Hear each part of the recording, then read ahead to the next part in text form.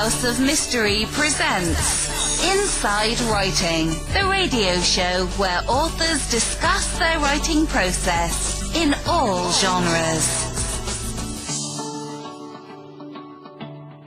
Hello and welcome back to the House of Mystery, and today I have with me Rob Shelsky, who is a writer of fiction and non-fiction works, and I've been really honoured to have interviewed Rob before, and we had a fantastic conversation, and then Rob was coming over to the UK where I was based at the time, and so we were able to talk about history and hauntings and the paranormal in terms of British history.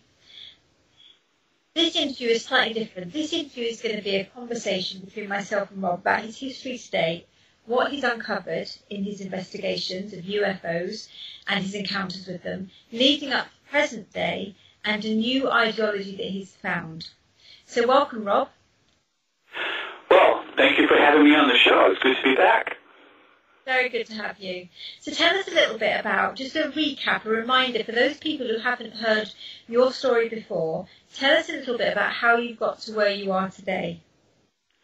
Well, it's been a long, slow evolutionary process. I began to become interested in UFOs on my own at an early age, but the real clincher for me was my brother and a friend of his had missing time, and that catapulted me deeper into the subject, and so I began to research it more seriously. I became an investigative columnist for Alien Skin magazine, and that continued it, and I also branched out on my own, and then I joined MUFON as a field investigator. And that's sort of his... About missing time, Rob, just before you go on, about the missing time bit, what do you mean by that, just so that people are really aware of what you're talking about? Well, when my brother was young, he and his friend John used to go camping in the desert. We lived in Southern California. You go over the mountains, it's desert, so they would do that quite often. It was just 80 miles away or so. And one time they went camping, and they were there alone. His friend's father dropped them off.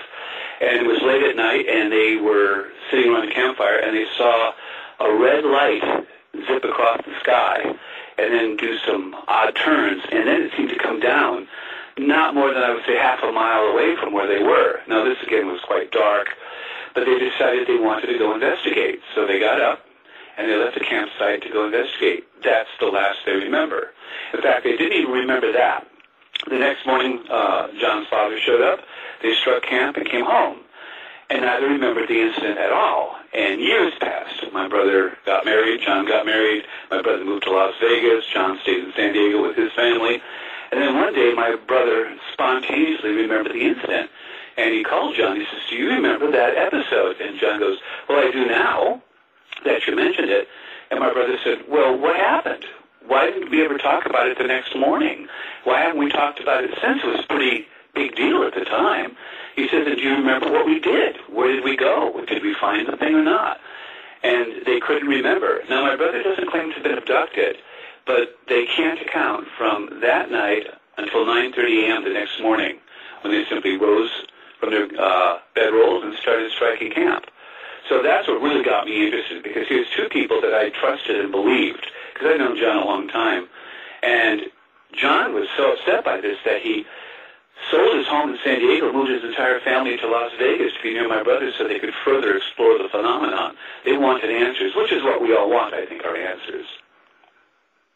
So it's that period of time between, recollection of memory, isn't it? So that kind of the gap that's missing. In terms of, did they realise shortly, the next day that they'd lost this time, or was it only when they had the conversation many years later and then they unpicked the events of the evening?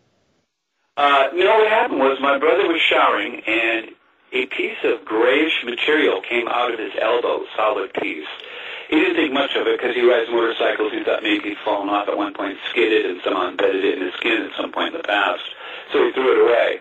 And then he was watching a UFO show that night, and he sort of just spontaneously remembered the incident. It came back to him in a flash, and he immediately called John, and that's when they started discussing it, because they both then remember the incident, but we're talking 15, 16 years had gone by in between when neither one remembered it. And so following that time, you became much more interested in not just the UFO experience, but the missing time and what that meant in terms of time travel or parallel worlds, that kind of philosophy, isn't it? Well, in this case, I think my brother thinks it was a UFO abduction, and they really can't account for the time. They have no recollection whatsoever of anything beyond standing up to leave the campfire. But yes, with a lot of people, disappearances, for example, they could be to other timelines. I'm just glad my brother didn't disappear. After having researched into time travel, I've got to tell you, a lot of people are disappearing.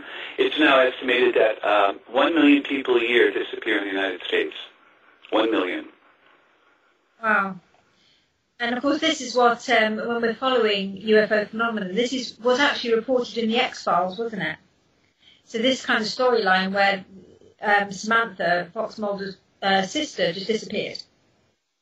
Oh, it happens a lot, and we're not sure how it's happening. There are cases that date back to the 1700s. This one in England, for example, a man sat on his front porch. He was crippled. He had to be carried out to enjoy the weather. His sister was in the house. There were some farm laborers within easy shouting distance if he got into trouble. He couldn't walk. Then the weather turned bad. She went out to bring him in, and he was gone. Never seen again. Now, he couldn't have walked off the porch. The neighbors would clearly have seen him if he had. His coat was laying there, but he wasn't there. He was never seen again. And there was no reason to abduct him. It was not a kidnapping. We just don't know what happened to him. He just absolutely vanished. So this disappearing thing has been going on a very long time. Now, was he abducted, or did he slip into another timeline, or what? We don't know, but this happens a lot. And it's gone on for centuries, actually. And this is where it gets hard with paranormal phenomena, because when you see something in the sky, is it a UFO? Is it a ghostly orb? Or is it something else? And the same with time travel. When someone disappears, are they being abducted, or are they just vanishing into another timeline, or just ceasing to exist? It's hard to say. But is it happening? Yes, it absolutely seems to be happening. How it's happening, we're not sure, and why it's happening, we're even less sure. Is there a theory as to why some people remember a UFO abduction and others not? Well, most people don't. That's the odd thing about my brother fits right into the category that way. He has a scoop mark on his leg. He had that piece of plastic in his arm. He had missing time but no memory of it. It's very common for people not to remember. Usually they don't remember until quite some years later or under hypnosis. Now, I did not have my brother do hypnosis. He asked me if he should. I said no, because it's the, it's called the science of suggestion, and it's easy to suggest false memories, which then seem quite real to the individual. So unless you have an absolute expert doing it, you've got to be very careful, because once you have those new memories, you can't discern them as being any different than any other memories you might have, even though they're false. So it's like poisoning the data if you don't do it correctly, so I advise him not to. I interviewed a couple of years ago now Byron Lacey, who believes he's abducted by aliens on a very regular basis, and he talks about a mark on his knees actually and he knows then that he's been abducted, so he won't remember the actual abduction or what happens, but he knows when he's returned he's got marks on his legs, but he does remember certain activity, and he describes, quite unusually really, because normally people talk about greys when they're abducted, but he talks about something that looks like a praying mantis. I don't know if you've heard of that before or made sense of that. Yes, actually there's supposedly different species. Not all of them are so friendly, and I think that's referring to the insect-like.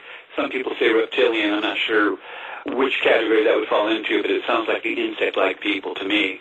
And there's the Greys, and they're supposed to be tall Nordic types that look very much like humans, only they look more like Viking humans, very tall, blonde, and, very similar to us. And then, of course, you've got the little blue ones, the hooded figures that I had a friend who was an astronomer in upstate New York. He says he was abducted repeatedly. And it started as a child. And I said, can you remember anything about the abduction? He says, not at the time, but I do now. And they came into my room, and I said, who's they? He said, the little short blue hooded ones. And they just picked me up and took me, and I was powerless. I couldn't do anything. And I said, do you remember anything else about it? Anything that might... He says, oh, yes. He said, I remember the smell. I said, what was the smell? He said, they smelled like rotting wet cardboard, is the way he described it, which a lot of people that I've interviewed since have said very similar sorts of things, that the blues have this odor about them. And I find this amazing because usually when people remember dreams, they don't remember the smells in a dream, do they? So these are just dreams. They're incredibly vivid. They're incredibly consistent among different people who I've interviewed. And frankly, I don't think they're dreams. I think something is happening to them. So would the different types of alien be different, they have different purposes or different like cultures like we would have? What is the idea? Well, that's a matter of conjecture. Supposedly, we signed some sort of agreement with one group of them, and then we found evidence, this is the government when I say we, of another type of group, and so we arranged to have a rendezvous with the first group to see if they knew about the second group. This was supposedly at Holloman Air Force Base back, I believe, in the 50s it was, or early 60s. And there's actually some film footage that's in one documentary of this UFO sitting on the field at Holloman Air Force Base. And they were interviewed, these aliens, and said, do they know anything about these others? And they said, no, they weren't aware of them at all. So are they different races or species? It would sound like they are. Also, some seem to be more aggressive towards us. You know, over 1 million people claim to have been abducted now, the United States alone, almost 1.5 million. And this is an important social phenomenon. Whether you believe people are actually abducted or not, if 1.5 million people are claiming abduction, that's an incredible social phenomenon. And it should be investigated on those grounds alone, regardless of whether it's even true or not. Why are so many people believing this? That's, you know, psychologically speaking, that would be of interest to sociologists, I would think. But nobody's investigating to any real degree.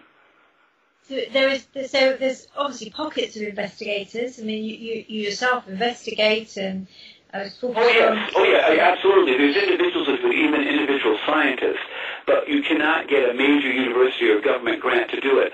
Investigating UFOs in any way, shape, or form, or abductions, or anything related to it, is the third rail of the professional community. You do that, and you lose your grants, your money dries up, and you become a nobody quickly. There seems to be I'm going to say it, there seems to be a conspiracy to keep people from investigating it, at least in the public domain. And last week, John D'Souza explained to us that his theory was that was all in place by the alien community themselves, and that they wanted to be able to, I suppose, come out to the world at their pace, in their way, rather than us kind of fall upon evidence that proves they're there.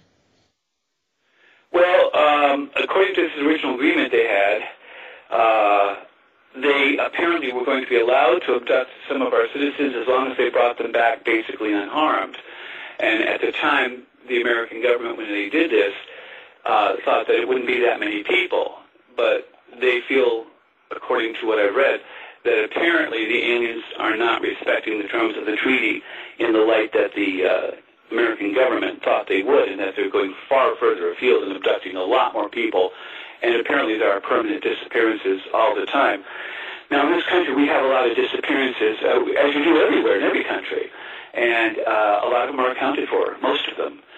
Some 95% are people who just run away, want to start a new life, they're kidnapped by the other parent, it's a child.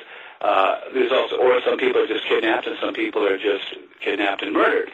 But even accounting for all of those is still anywhere from 8 to 5% that we simply can't account for. And this averages out to about 55 to 65,000 people a year in the United States alone, not even counting Americans abroad. Australia has about 30,000 people disappear a year. And their population is only around, 22 to 26 million, I think. And that's a phenomenal amount. And these people just never reappear. Now, I've lived in Australia. There's only about 7 cities of any real consequence. So either they're all sneaking off into the outback, and how they're living there I don't know, or they're just vanishing for good. So are there particular hotspots where people disappear from? Is there more activity? I know there's more UFO activity in certain places, but in terms of disappearing people, has that been tracked? It has, by a number of people, including a former detective here in the United States who wrote a series of books called The Missing 411, and his name is David Paulides, I believe, and he talks about the extreme number of people disappearing from our national and state parks, and that the government is keeping no record of it. And he knows because he tried to get records of people who disappeared from the forest rangers and the rangers in control of these parks, and they say they have no such data. They don't keep any such records at all. And yet the number of disappearances on an annual basis are phenomenal. We have areas of the country, like up in New England, that have the so-called Bennington Triangle, where people have been disappearing. Alaska has a very small population, and so many people are disappearing there that they refer to it as the Alaska Triangle. And this is for disappearances of people, not ships or planes, particularly. And so, yeah, there are definite hotspots around the world. Some people think that these are somehow connected to ley lines. Others say no, but again, it's a matter of conjecture. And has that work been undertaken at length about looking at investigating those particular sites? Oh yeah, by individuals, not by any kind of government organization or any kind of university programs of any sort. But sure, David Paulides is one of them. He's a former detective. He knows his job, and he's been investigating thoroughly. And in some cases, the people are found dead miles from where they disappeared, including one young teenage boy who was mentally handicapped. He was found 18 miles away 2 days later on the top of a mountain peak. Now, how he got there, he was found dead, unfortunately. Nobody can understand or know because he simply didn't have time or the capability to go that far in that short a time and climb a mountain peak. But there are lots of cases where people vanish along with their belongings. Around Crater Lake out west, on the Blue Ridge Parkway, the Appalachian Trail, people disappear on such a regular basis that one of my British friends, who's a big hiker, he won't walk the Appalachian Trail because he's heard so much negative about it. And the types of people that disappear, is there a trend, a statistical trend that you can identify, or you could project what type of people may be subject to abduction? Well, of course, in the national parks, it's weighted heavily towards young people because young people do wander off and die under natural occurrences or, get lost, and so that skews the figures for national parks in that respect. But overall, no. It's women, it's men, it's older people, it's young people, it's even handicapped people. We don't understand how it can be happening. In Britain, for instance, there was a case where a man made a bet that he could run a certain distance in a certain amount of time. His friends didn't believe him, so they got a horse and cart and followed right behind him down the road. They say, this was a group of people, some 8 or 9 in this cart, following him closely, because they didn't quite trust him, to follow the rules and not take a shortcut. He tripped, and they said he fell forward and seemed to just disappear in midair. Gone. Vanished. Never to be found again. Not his body, nothing. This goes on all the time. There's a lighthouse off the coast of Scotland where it happened. And 3 men were manning the lighthouse. The relief crew came. They found 2 of the oilskin suits missing as if the men had gone out. But they had found the gate to the lighthouse locked. They found the door to the lighthouse locked. But of the men, there was nothing. And they had tried to come up with every reasonable explanation they can. A roadway, washing them away. But if they had washed away the 2 men in oilskins who had gone out, say, during the storm, it doesn't account for the 3rd oilskin still being on the shelf. If he had witnessed the men being washed away or was trying to warn them and run out to them, why would he stop to lock the door to the lighthouse and the gate to the premises? It doesn't make sense, but they're gone and they've never been seen or found again. We are losing people at a phenomenal rate, and it's amazing how little is being said about it. And this happens even on the level of villages. The Anjikuni tribe in northern Canada in the 1930s vanished. More recently, I think it was in 2010 or 2011, a village of Chinese in China vanished, and this was according to the official communist state radio. Later, they retracted it, but no one has ever found those people since. The village is a ghost village. Everyone's just gone. So what's happening? So how would you trace people that have left with all their belongings? How would they be linked to alien abduction? Because many people would just critique that and say, well, they've just gone. They want a new life somewhere else, and they've just disappeared. That's true, and we have accounted for that. The figure varies slightly. Anywhere from 92 to 95% of disappearances can be accounted for. There are people who are running away deliberately. They want to start a new life. They want to leave a bad marriage. It may be one parent seizing the children from the other parent in a custody dispute. A lot of them are teenagers who run away from home because they're upset. These are accounted for. That accounts for the 92 to 95% that we know. Murders, kidnappings, we know. There's this other 7 or 8 to 5% that we can't account for. We just simply don't know. This is the case of Michael Valentich in Australia. He's flying a Cessna, sees strange lights. He's in constant contact with the control tower. He says they're buzzing him. They're getting too close. There's a strange noise. And then he disappears, plane and all, and never to be seen again. Absolutely vanished. American military officers the same way. They go to intercept a UFO. There was one back in the 50s. I think his name was Robert Moncla, and he had a navigator with him. They flew over, I think it was Lake Superior, to intercept a UFO. The government had spotted on radar, saw on radar. Their plane merged with it, and they vanished. No parts of the plane were ever found. The men were never found. They simply vanished permanently and forever. Now, did the plane crash? Well, they should have seen debris on the radar screen falling down towards the lake. They did not. They said it was as if the two things merged, and then the one object took off to the north. So, how do you account for that? You can't, not under with answers.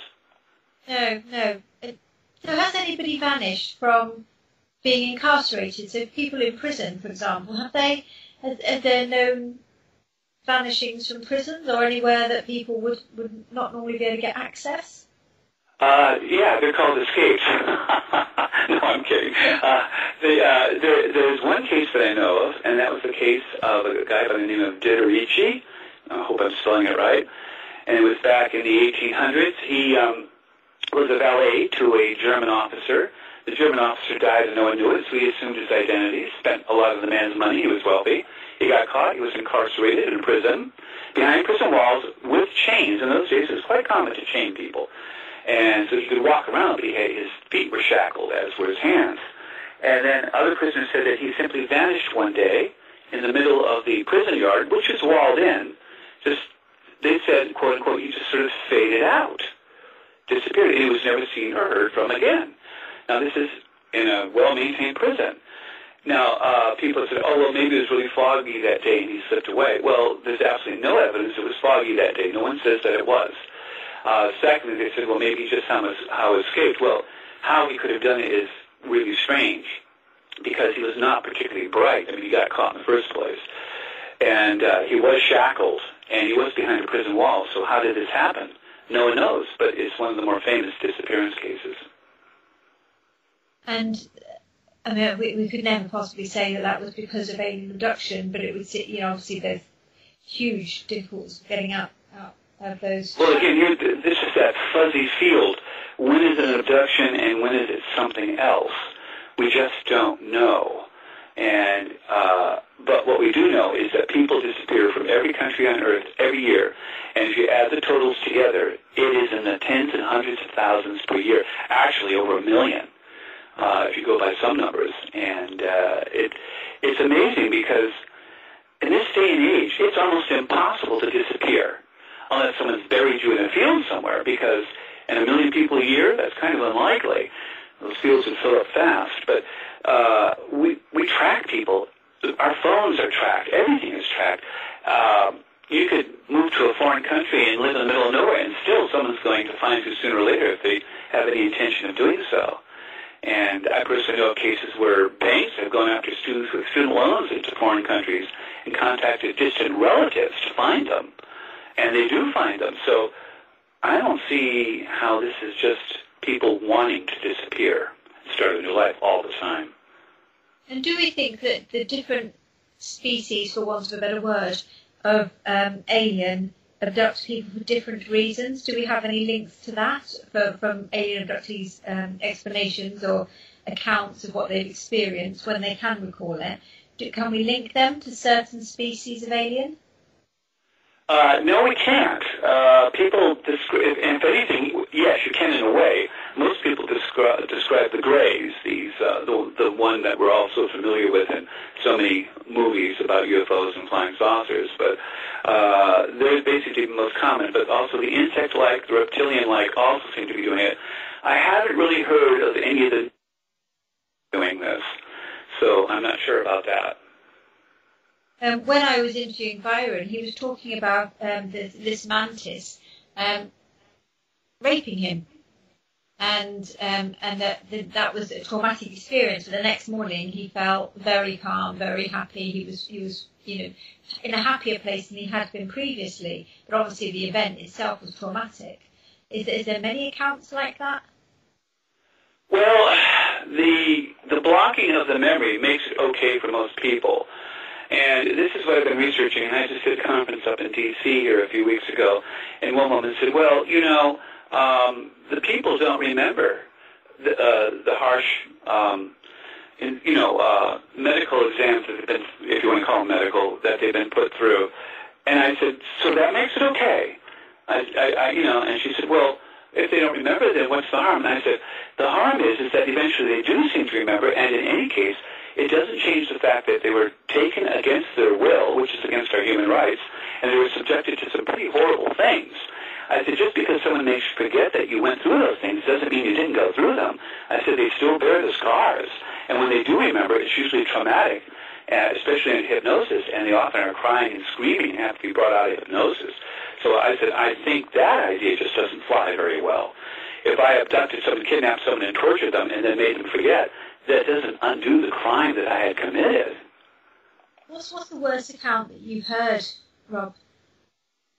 I think they follow pretty much a pattern, but there are people who say that things have been implanted in them, that they've had probes literally shoved up their nasal passages into their brain, that these are excruciating, that never was there any form of ability to anesthetize them in any way, that they just basically did it with them wide awake, except that they were paralyzed and couldn't move in most cases.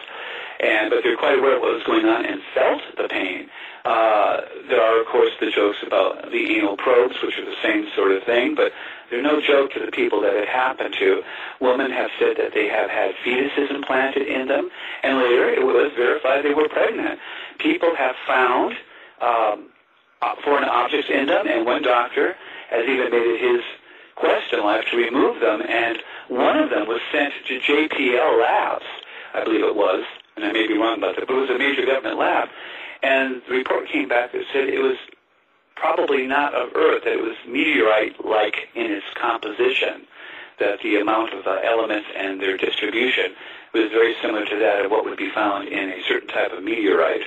Now, what is a piece of meteorite being embedded in someone by accident? And this was in their brain. So, not deep in their brain, but just above the sinus cavity. So, what is going on here? That definitely is something happening. And what we have to do now is somehow make sense of this. We have to separate the wheat from the chaff. We have to separate what's real from what's imagined and somehow come to some conclusions, because whatever this is, it's a real phenomena, and I believe it's very dangerous. And how do we do that? How have we started to do that? Well, I did it by joining MUFON and trying to collect more data as a MUFON field investigator. My belief was that if you get enough data, maybe you can start to make some sense of it. You can start running some analyses of it. And to a certain degree, that does seem to be true. But between government disinformation, and I really think there is that going on, and the inability to get all the facts on this, but we have come up with basics. UFOs are real. They do seem to exist. Astronauts have seen them. Government people have talked openly about them. It has been going on for decades, if not centuries. So UFOs are real. Are they of this Earth? Probably not. They seem to be from somewhere else, either another time, somewhere else in space, or even another dimension, but they don't seem to be from here. The people manning them seem to be almost oblivious to us as far as our human rights go. They don't seem to care. I had another woman at that convention who said, well, you have to understand, they're so far beyond us that they probably see us like ants, and we don't hesitate to step on an anthill, or we don't worry about if we accidentally kill ants. Maybe they're the same way. I said, well, number one, as we've progressed, we've become more and more sensitive to the idea that you just don't kill other species wantonly, simply because you can. And I said, and number two, even if you're right, and they do see us as ants, because they're so far beyond us, then we ants have to look at ourselves because apparently they are not going to. It's a minefield, isn't it? It is an absolute minefield, yes. And every experience is subjective, and every experience is jaded by a memory, or a lack of memory, or a suggestive memory. And then, or even memories of memories. Most of the memories we have from early childhood are not memories of the actual original memory. They're memories of memories of memories, and of course they get vaguer and vaguer with retellings. So, yeah, we have several versions of any one memory. And probably the one we remember most recently is the memory of a memory, not the actual memory itself. Absolutely. So, yeah, it's different. What about, in terms of you've also got that element of time lost as well, where people just can't remember. And for any of us who have woken up in the morning and lost time, or can't recall the events of an evening, that's trying to go back over those things is really quite difficult. Tell me about... Well, sometimes it's impossible. I mean, my brother and John had no memory of what happened. They didn't have any reason to try to remember something that happened because not only did they not remember the events of the night before from, say, around midnight on till 9:30 in the morning, but they had no memory that they didn't remember. It was as if it was a block to even think about that topic in them. So it's very difficult for most abductees to just remember unknown. Sometimes it's spontaneous. Often it's years later. And but with my brother, I trust my brother. With many people, I would hesitate because I don't know them well enough. I trust his friend John. I do know that my brother was very intensely involved in it. He spoke with John Lear, who's a big follower of the UFO phenomena, you know, the Learjet family. And he asked him, well, actually, John Lear asked my brother, he said, "Do you think we're at the top of the food chain, Michael?" And my brother didn't respond. And I said, "Why didn't you respond?" He says, "Well, I didn't know the answer to that." He says, "What do you think?" And I said, "Oh, no, we're not at the top of the food chain. We just think we are, but no, we're not. And since we're not at the top of the food chain, that means we're someone else's prey." So in terms of the time travel, you've seen that through your brother's account, you've queried it. How, and obviously this happens a lot, so how have you investigated that? How have you taken that big question mark into, like, is time travel real, to come up with a conclusion? Well, I like to do my investigations from different viewpoints. I like to interview people that it happened to. I research reports that happened in the past, but I also like to approach it from the scientific viewpoint. The first thing I want to know about time travel, was it even possible? Well, according to Einstein, it is. Can we travel into the future? Yes, we can. You launch someone into a spaceship, you send them out in space fast enough, even astronauts are orbiting the Earth, and time moves more slowly for them so that when they come back, they're a part of a second into the future. We know that for a fact. We've done it. Atomic clocks aboard satellites go out of sync within minutes of their synchronized counterparts on Earth, and to keep our GPS moving smoothly, the military constantly has a program that updates them and keeps them in sync because of the time differential. So we know that time travel is possible. We know that it happens, and it's happening now. So that was the first thing I had to learn. Then I wanted to find out if anyone had created time machines. Well, there was one person in Canada who was supposedly rather infamous for that, and his name is Sid Hurwitz.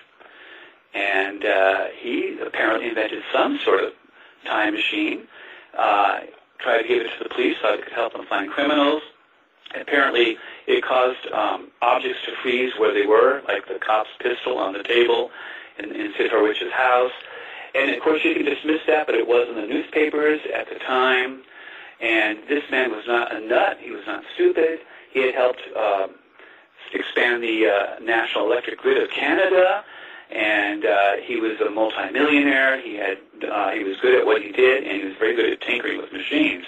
And even that wouldn't convince me, except the man won an award, a top award in Israel, because he was Jewish, for helping the Israeli government with something. And the rumors are that it had to do with the Entebbe raid to save the Israelites that were being held captive in Uganda at the time. But the Israeli government, and neither has Sid Hurwitz ever said, why he was given this prestigious award. It was just announced in the paper, had a photo of him getting the award for vital help to the Israeli government, and no one knows how or why. But it all, if you add it up, it all seems pretty suspicious, doesn't it?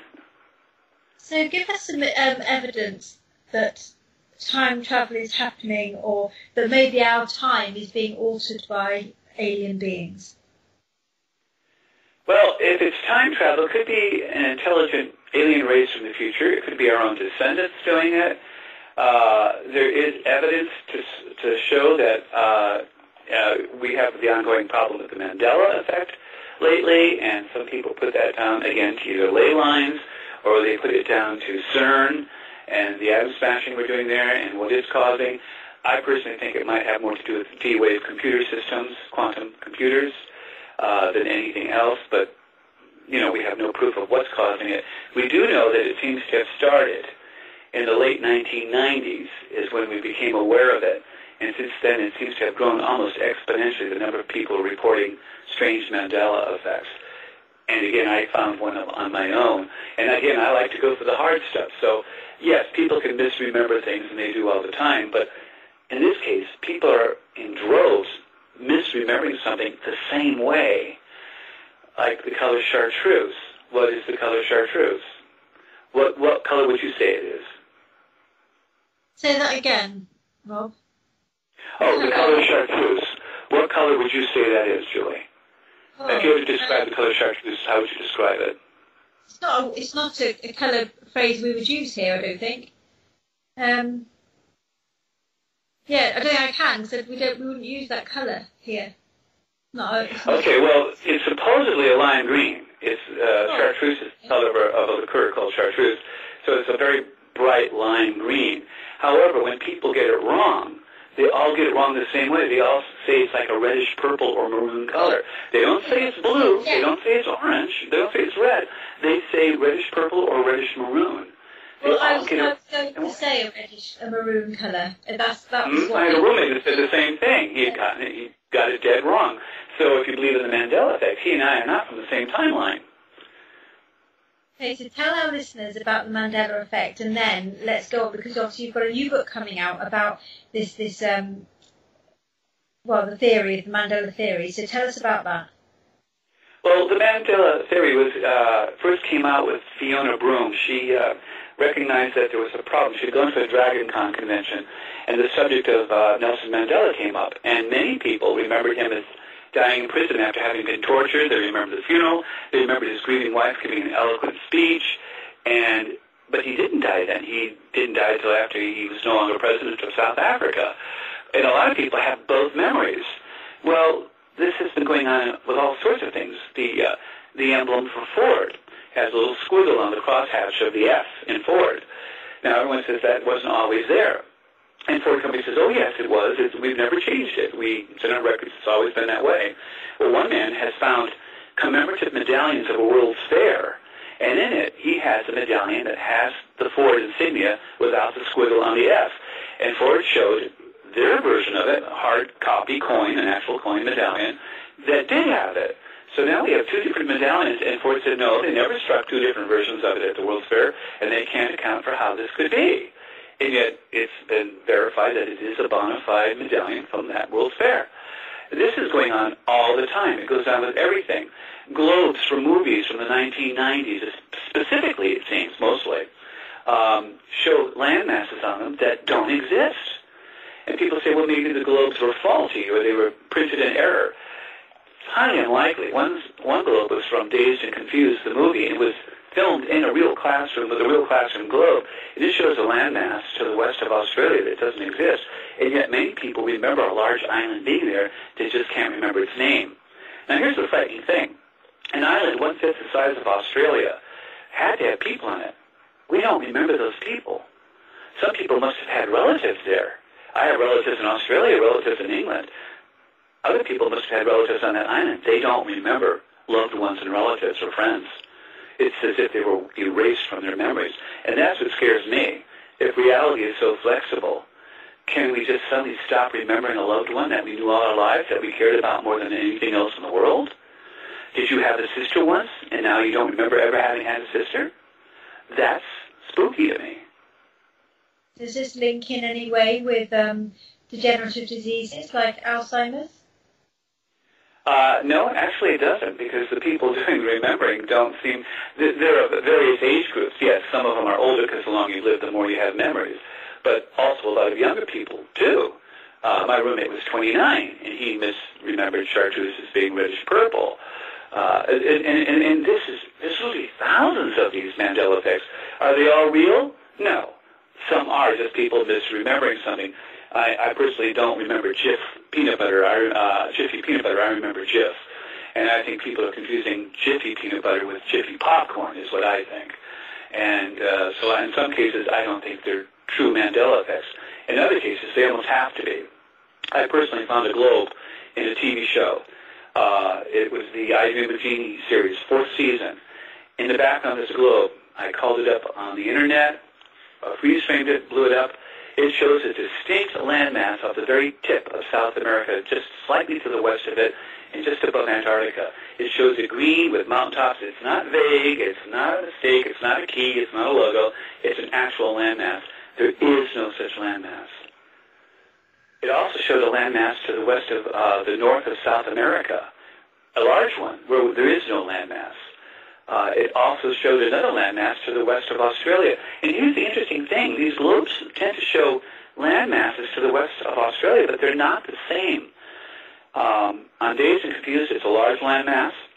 On the globe I saw in I Dream of Jeannie, it's a medium-sized landmass, very horizontal, stretched out horizontally, and it seems to be split in two, like two parts to it. And then on a Friends episode, it shows a landmass about twice the size of Tasmania, just to the southwest of Australia.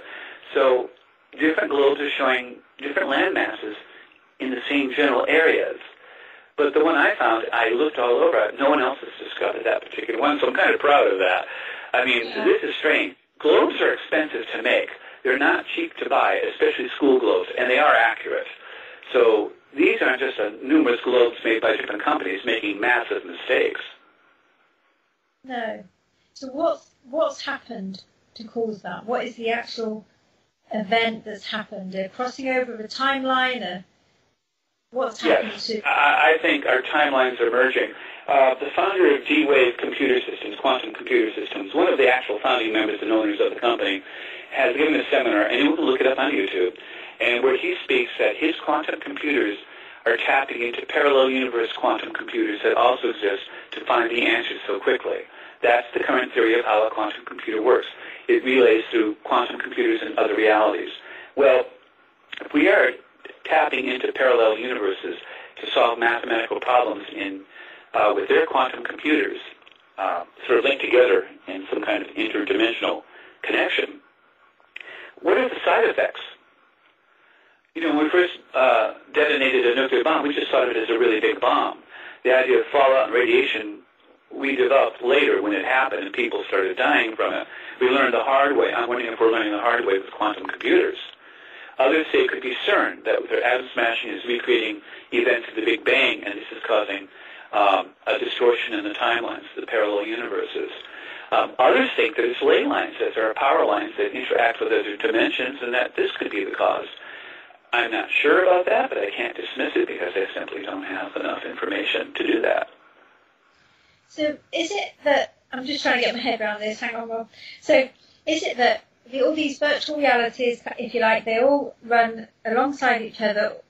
Obviously, they're all panning out in different ways because of the decision makings in every single scenario. And there would be just countless, wouldn't there, different realities? Infinity, and there'd be a subset of infinities. There'd be an infinity of universes where you were never born.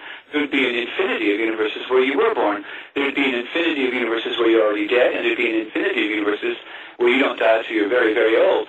So all possibilities would have to be happening at one time. Now, this isn't just a wild theory. This is the many-world theory of quantum physics, and it's used to explain string theory, which is the very basic theory we now have about our universe. So, and it demands that there be parallel universes. So if this is so, and if it's true, and that is a big if, even though most quantum physicists believe it is so now, it means that we have multiple parallel timelines. Every time a decision is made, there's a universe that's instantly created where that decision was made the other way. And there's even a theory that we have quantum immortality, because at the instant of someone's death, there's another universe instantly created where they didn't die, and that your consciousness simply transfers to it. And that, believe it or not, is a theory proposed by several scientists. There's two versions of it. One's called quantum immortality, and another one's called quantum suicide, meaning you can't really commit suicide, because if you do, in this universe you ended, but instantly there's another universe where you didn't commit suicide and you went on living. So it's a very strange concept to get your head around. But if true, it means that, yes, the universes are like strands of spaghetti all bundled together, and they're all side by side, and some of them are so close that we can't tell the difference. In fact, there's an infinity so close that the only difference between the two of them is that an atom split in one and didn't maybe split in the other. But there are also universes where things happen slightly differently. And it would explain possibly out-of-body experiences, well, for example, when people are under anesthetic. Yes, there's a theory that out-of-body experiences could literally simply be traveling across timelines to a different reality. There is one more theory, and that theory is that we live in a matrix, and that the matrix is being tinkered with on a regular basis, and they're readjusting, and as they do, changes occur in our history and timeline to suit whoever is doing the tinkering with our simulated universe. And by the way, there's a 35% chance approximately right now, according to scientists, that our universe is a simulation, which is pretty creepy when you think about it. Yeah, absolutely. Wow. Yeah. And they say that's probably going to go up. That percentage will probably go up as they get more evidence on it, because they are finding evidence that our universe might be, just might be, a simulation. For instance, they have found in string theory, there's something called linear block code that they discovered in it. Linear block code is self-correcting code for the transmission of computer data. All the major search engines, Google, Yahoo, all use that exact same code, not a variation, the exact same mathematical formulas to protect their transmissions of data. Why would the basic theory of our universe need block linear self-correcting code built into it, unless we're a simulation? Yeah, definitely. What about, we saw this on television in a series years ago, didn't we, with Quantum Leap? There have been several on it. I believe Nick Bostrom was the one who first formulated the theory, and since then others have tried to prove or disprove it. They're not disproving it. Actually, we find more evidence on the quantum level that it just might be true. Because if you think about it, the universe is really made of nothing. I mean, you're 99.999% vacuum. That's what your body is made up of. If you actually compress down to a solid piece of matter, same with desks, chairs, whatever, we're actually like ghosts. We are 99.999% vacuum, which is incredible when you think about it, because we seem perfectly solid to me, especially when I stub my toe. Yeah, but when did the theories around the timelines merging and the kind of quantum physics side of that, when did that first start to... Well, we're talking about two parallel developments. First of all, Fiona Broom came up with the Mandela effect in 2010, I believe it was, and she began promoting that theory. Meanwhile, quantum physicists have been developing string theory, and as they developed it, and the inflationary theory of the universe, which is what we go by right now, that is the theory of the universe that everyone says is the way it works, and we have found ample evidence so far in experiments that it does seem to be holding up those theories. And so that's where the idea of parallel universes came in. The original theory was by two professors back in the early 60s, I believe it was, at Princeton University, called the many worlds theory. It was discounted. People said, oh no, that's too bulky, it's too much trouble, the universe can't really work that way. Well, since string theory and inflationary theory of the universe have become the darlings of physicists and quantum physicists, they demand that there be parallel universes. So on the one hand, you have science saying, yeah, there's got to be parallel universes, probably an infinite number, or darn close to it. And then you have people researching the Mandela effect saying, something's happening to our timelines. And then you have a third group saying, well, what's causing that? And they're beginning to question if it isn't something we're doing in quantum mechanics. The reason I asked, Bob, is because when we... one of the things that John D'Souza was talking about is very similar to what you are, and kind of that matrix where somebody simulating something, or we're being governed by alien life form. There's an end purpose, which is not quite sure what that is yet. And I'm thinking, back in the 80s when Quantum Leap was on telly, and as a young girl, I would be sat there watching this guy leap from timeline to timeline to go in and make something better in the next timeline that he went into. And he'd be a different person every time. And I remember Sliders, the series Sliders, which was similar. Yeah. But it's crazy. It's like it's almost like there's kind of predictions are there, that drip feeding of information. The X-Files, a lot of that was based on real life accounts. Maybe not completely true, but based on real life accounts. And it really is as though we're sometimes through the channels of media where we're taken on a journey to get to one step nearer to where we should be. Oh, I think so, and I have high respect for the X-Files. They did a show on the Brown Mountain Lights around Morganton in North Carolina here, where I live, and I went and investigated it, and there definitely are Brown Mountain Lights. I filmed them and photographed them. So the show may go off on a tangent, but it is based on certain premises that are considered real. And the Brown Mountain Lights, for instance, date back to before the colonists even arrived here. The Native American tribes in the area reported them as well. This is a long-term phenomenon, these Brown Mountain Lights. No one knows what they are. But do they exist? Yeah, they exist.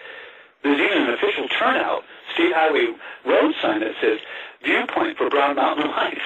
And you can turn off there. It's a big parking area for people to park in their cars and look at the Brown Mountain Lights when they appear. So, do they exist? Yes. Do we know what they are? No idea. Okay. Last time I spoke to you, Rob, I remember finishing the interview with sort of like oh my word, this is just madness, and there's so many more questions I could ask, which I could, because every time I speak to you, there is a kind of, you're another step forward to understanding how this all works, and or if there's another theory that you're trying to kind of prove or disprove. In your next book, tell us a little bit about the book, when it's going to be released and where people can get it, and what you're hoping through that book to achieve. Well, my next book, I just released one actually a couple of weeks ago, and it was called The Mystery That Is Mars. And that's what I gave my presentation on, basically, up in D.C. But my next book is on the Mandela effect, because, again, we have all this information and all this data, and somehow you reach a point where you have to stop collecting the data, or at least refocus on the data you have and try to draw some conclusions from it. As a member of MUFON, as an investigator there, I have had to investigate quite a few UFO sightings by different people. And it's great that, you gather more data, but at some point you have to say, well, does this data serve any purpose? Can we draw some conclusions? And that's what I'm trying to do with the Mandela effect in my next book. It's like, here's the data, here's what we see, here's what we know, here's the possible explanations for it, and then I leave it to the reader to try to pick the one they think is probably the most backed by real evidence. Where can people get your books from, Rob? They can get them off of Amazon here in the UK, Australia, anywhere they want to. They can get them in print, or they can get them in any ebook form they want to. So all you have to do is type my name in on the internet and Amazon Kindle, and it all comes up. And can you see a time, Rob, in the future where we won't be talking about hypotheses and theories, and that you're able to kind of crack this code and understand it and be able to say, right, in my lifetime, I've understood what the bigger picture's about? I asked my brother that one time. I said, if you're dying, Michael, would you like to have the answers? Because he never got the answers he needed. I said, you're on your deathbed. If someone has the answers, would you want to hear them? And he says, well, it depends. And I said, on what? He said, it depends on whether or not the answer is a good one or not. And yes, I think there may come a time, and it may not be far off, or it may be quite a ways off, but everyone seems to have a sense of something impending, something coming soon, something momentous, and many people, of course, think apocalypse or doom, but I think we're getting close to the answers, or to the revelation of what's behind a lot of this. Will it be all the answers? No. Every time you get an answer, it raises new questions. But, yeah, I think some of the things we're questioning now we will have answers to. We may not like the answers. We may have preferred that they weren't given to us, but, yeah, I think we'll get some. Is there anything that's come up, any date that's come up that whereby we will, where we've been given the information as to when to expect the answers that are relevant to us? Well, if you listen to conspiracy theorists, they think it's going to be soon. That the point, like with UFOs, of the government being able to hide the fact is just about over.